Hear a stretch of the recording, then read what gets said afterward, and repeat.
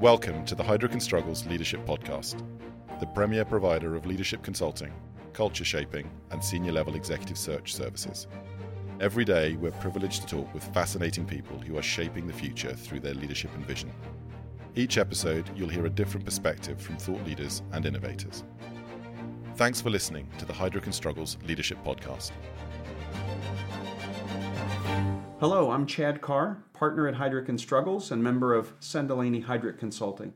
I'm here with Julian Minenberg, CEO of Helen of Troy.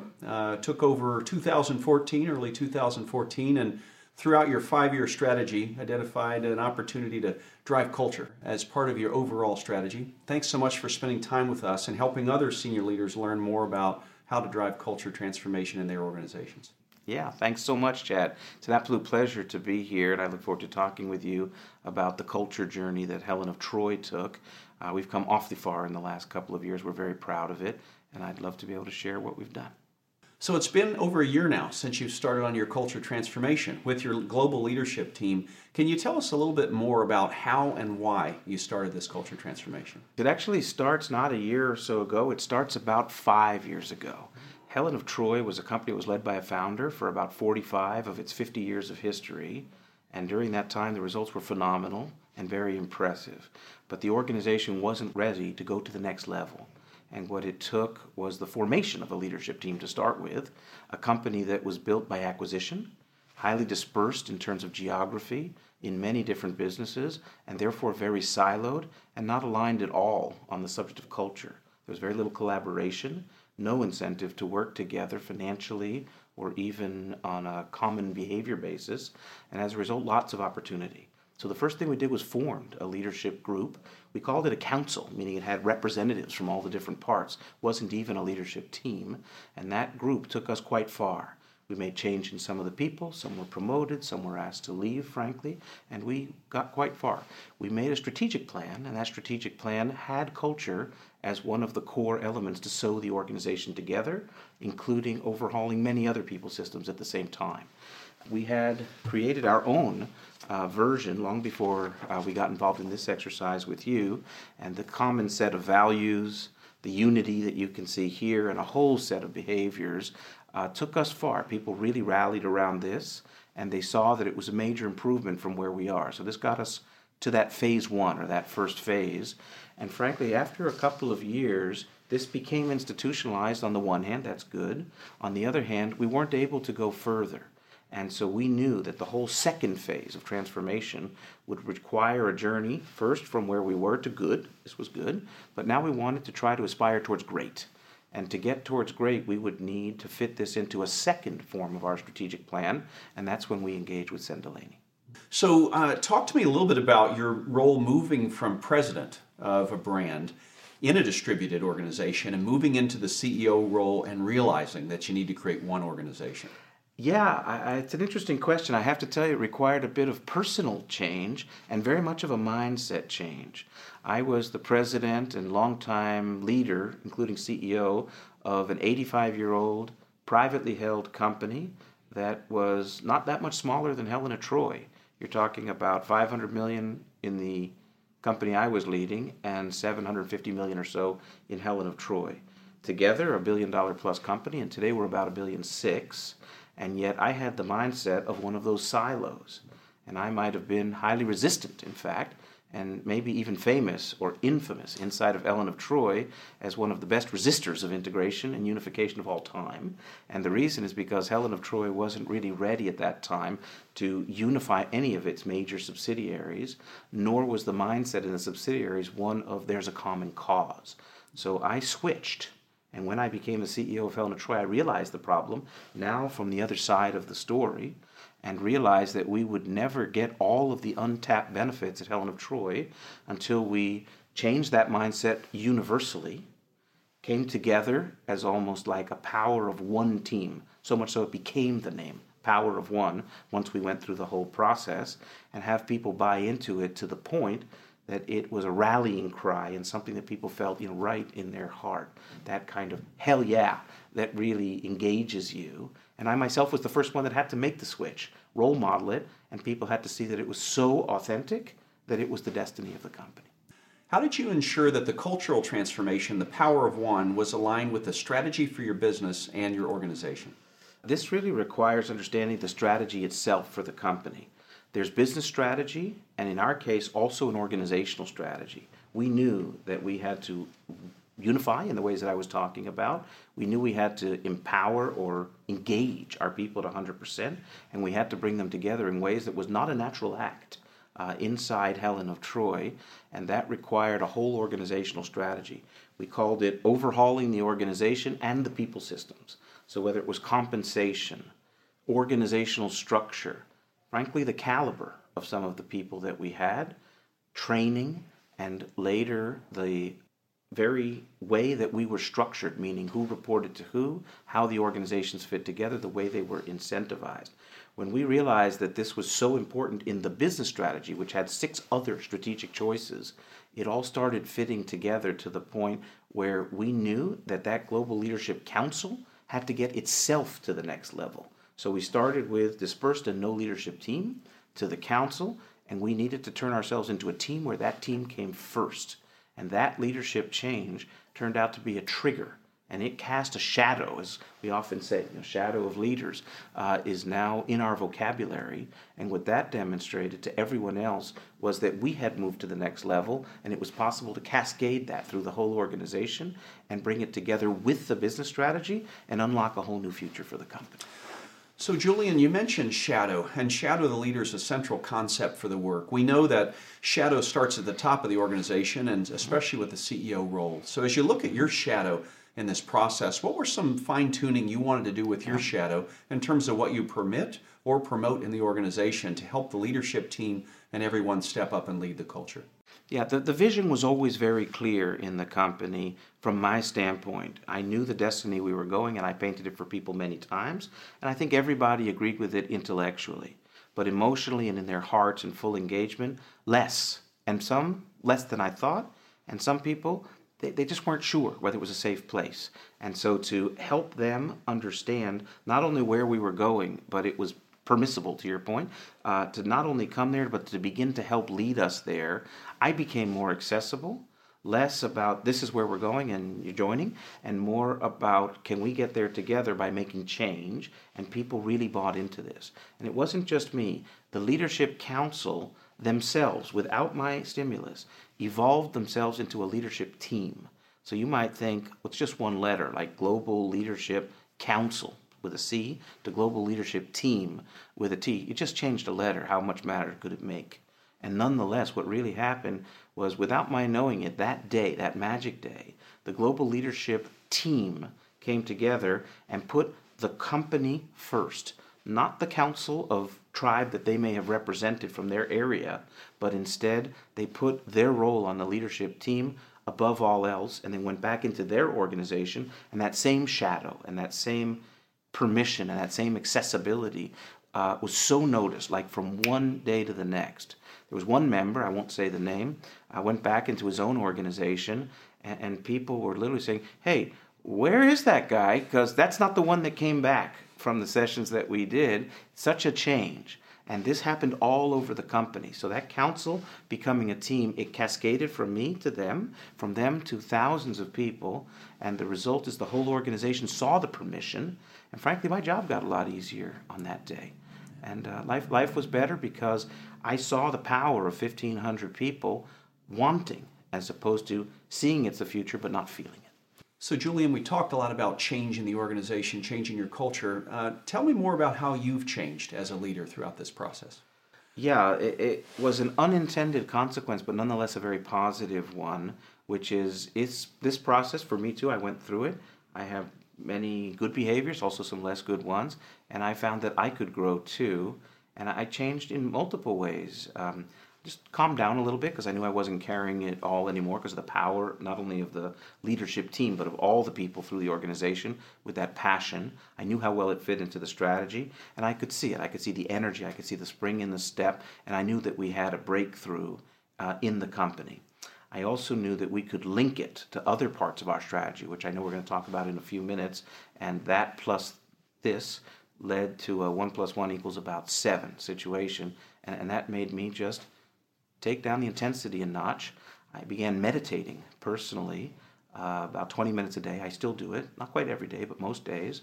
And I find it just clears my mind, it calms me, and it probably makes me a little more effective because that boundless energy that's in me comes out in a little more directed fashion, and it just makes everything a little even and cleaner and just makes the day a little better.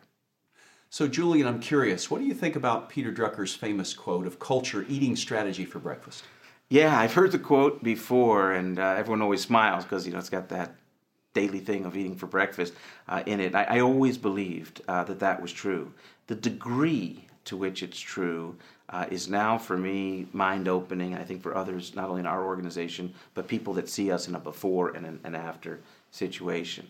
I am a strategic thinker. I'm known for it. I'm proud of it. And our strategy, with no arrogance of any kind, has been working. We've made a major transformation in our company. But that strategy included a cultural element. And I can tell you from personal experience that even where we started, which was my own work on the topic, this got us pretty far. But the strategies, which were effective, could have been even more effective if we were not chewed by the jaws of culture.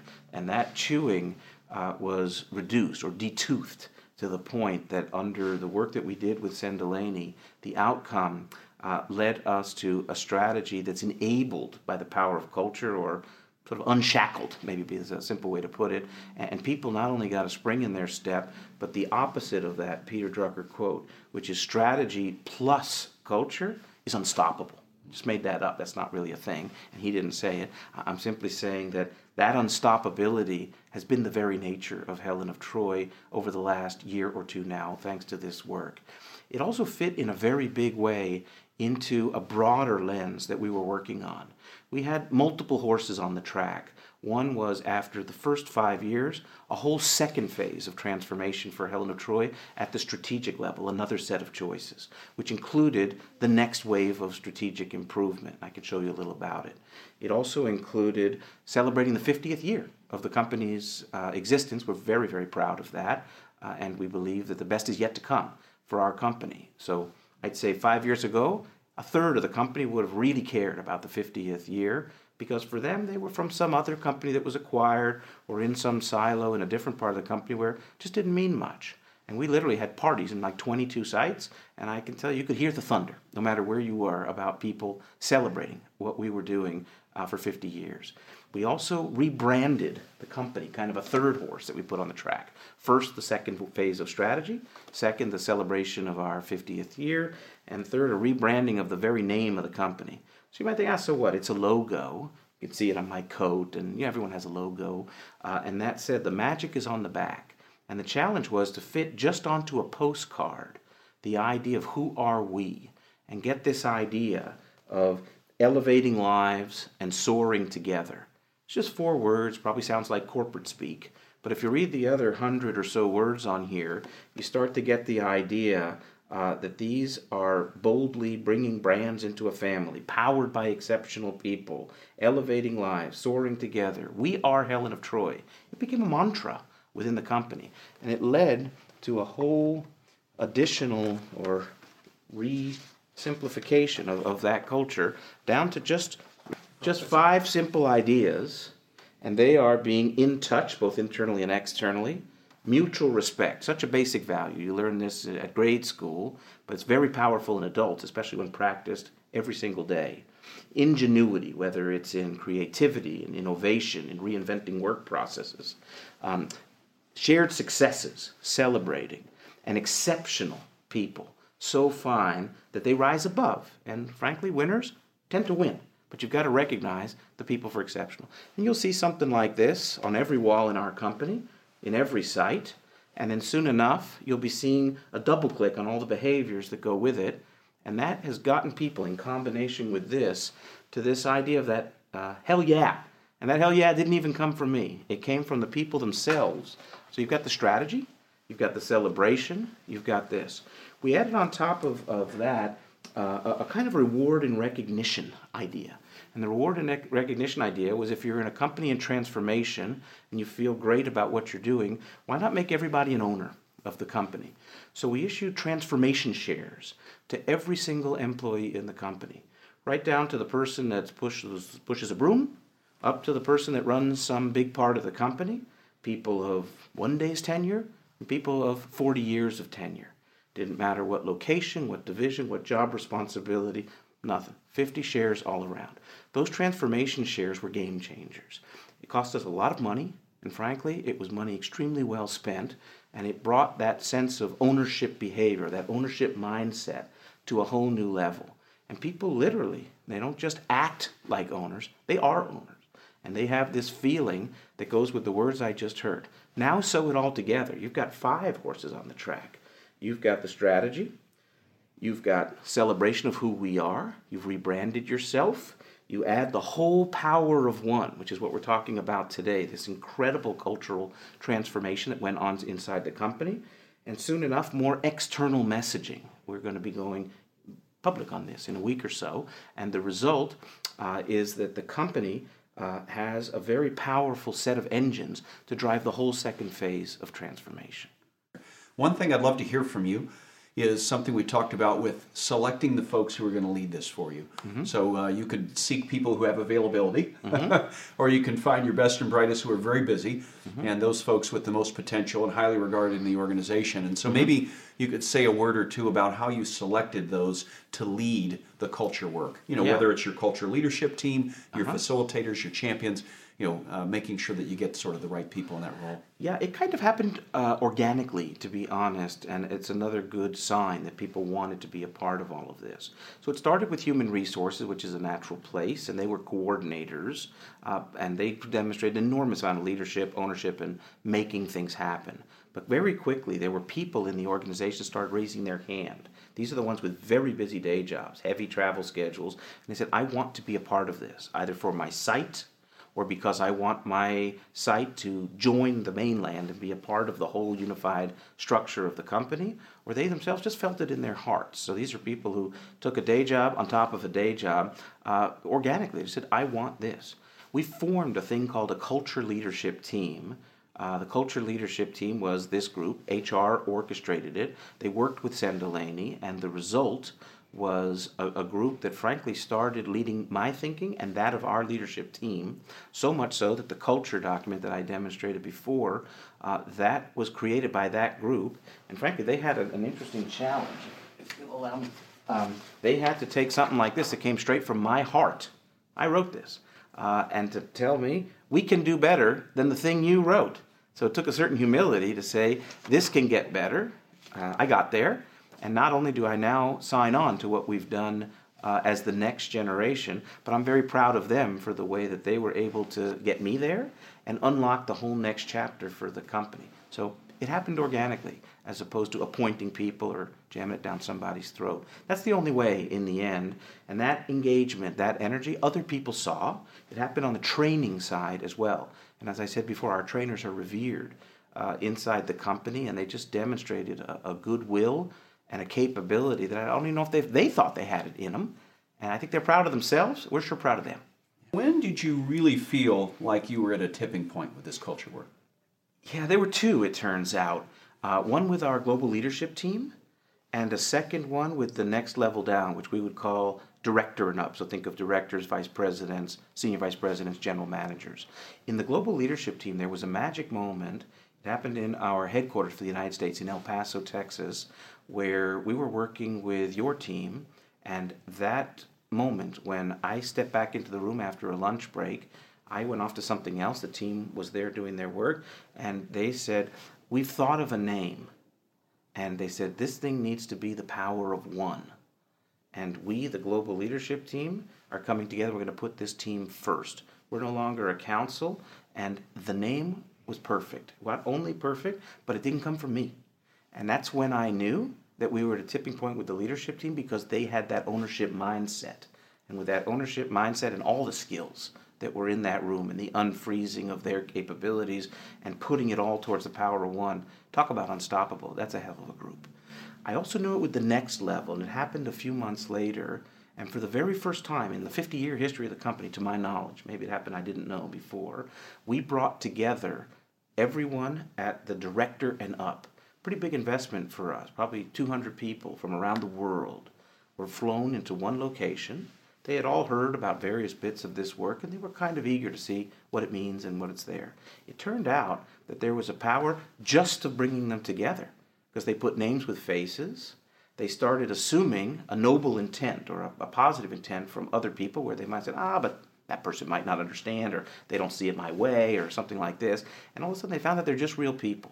And then you put a common language, the beginnings of culture change, and some passion that came from me, that energy from the leadership team, the shadow kind of feeling. And it came right from the heart for me, and you could see their hearts lift. And that group just became absolutely unshackled that day. They went through some part of the training. They came together a second time that night in sort of a celebration, and our leadership team floated among them and asked basic questions like, how'd it go? Or, how do you feel? What did you think? And people were just bursting with positivity. You could almost not interrupt the conversations at the table from people that didn't know each other well to have conversations about stuff they didn't even know they wanted to talk about. It was hard to break in a group like that. It just felt great. I walked out that night knowing, I said, we've got this. This is working, and this is now viral in the organization. And their shadows went back in, and within 6 months, we had completely uplifted on that journey from good to great.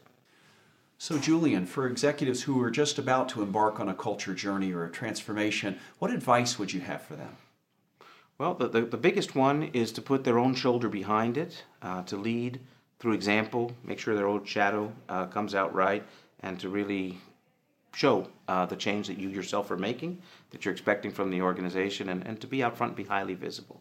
Another is to make sure that you select people who themselves want to be engaged. So as hands go up, you can attract people like to the culture leadership team that we formed, but further you can make sure you pick some of the very finest people in the organization and ensure that the excellence and the diversity of excellence, whether it's coming from some of the business units, some of our shared services organizations, coming from some of our very top talent in the organization, and people who you just know are going to have this in their heart, in their mind, and be able to bring others along with them, you end up with a power group. And that power group is self-engaged because they raise their hand. They're a bit hand-selected because you know that they're some of the finest in the organization. And they have an energy inside them that becomes just unmissable when other people see it, and unstoppable once they start coming together, so much so that they can help me change in the areas that I needed to, like the culture itself, and also others to see that this is organic and happens in every single part of the company. I think those two biggest ones. Put your own shoulder and pick and make sure that the other people are able to do this at the highest and finest caliber of people in your organization. That's great. What you had is everything held together, and you had those connected. So employee value proposition, recruiting, selection, the values work, the rebranding of the company, strategy, where we're headed, how we're organized and structured, ownership, and the way you pulled all that together made all the difference. Well, it's funny you say it, Chad. I remember the day that I realized how important that was going to be for us, and I must say it started off with a little bit of guilt. And the guilt was that we had started several projects independently, like the work with your organization. The rebranding work was with a separate outside organization after a failed attempt to do it internally. Didn't come out as good as we thought we should be, so we went with an extra professional group. And then there were other efforts being cooked up around the company, but there was no integration of them. And when I realized that there was a single word, I think I called you, and I said, we need to converge. And this idea of convergence, I thought, was going to throw a wrench in your work and the rebranding work that we talked about before, and even some of these other aspects. And I called them as well, and I said, I know you have a Gantt chart on the wall. I know you have a timeline. I know you have a budget. I know all of this stuff. But the problem I've got with it is this stuff doesn't converge. So I want to talk about convergence. And I probably made everybody miserable for a couple of weeks. But once they converged, the power multiplied. And that was a leadership moment. And that leadership moment got the idea of all the horses could run around the track in a way that none could alone. And we took off because of that. That was, maybe just got lucky, but the moment the convergence thought clicked, we were off to the races. Julian, thank you so much for spending time with us and sharing some of the lessons you've learned in leading culture in your organization. And thank you for being a strategic client for Heidrick & Struggles. Well, thank you very much. It was an absolute pleasure, and I enjoyed all our conversation today. Thanks. Thanks for listening to the Heidrick & Struggles Leadership Podcast. To make sure you don't miss more future-shaping ideas and conversations, please subscribe to our channel on the podcast app. And if you're listening via LinkedIn, Twitter, or YouTube, why not share this with your connections? Until next time.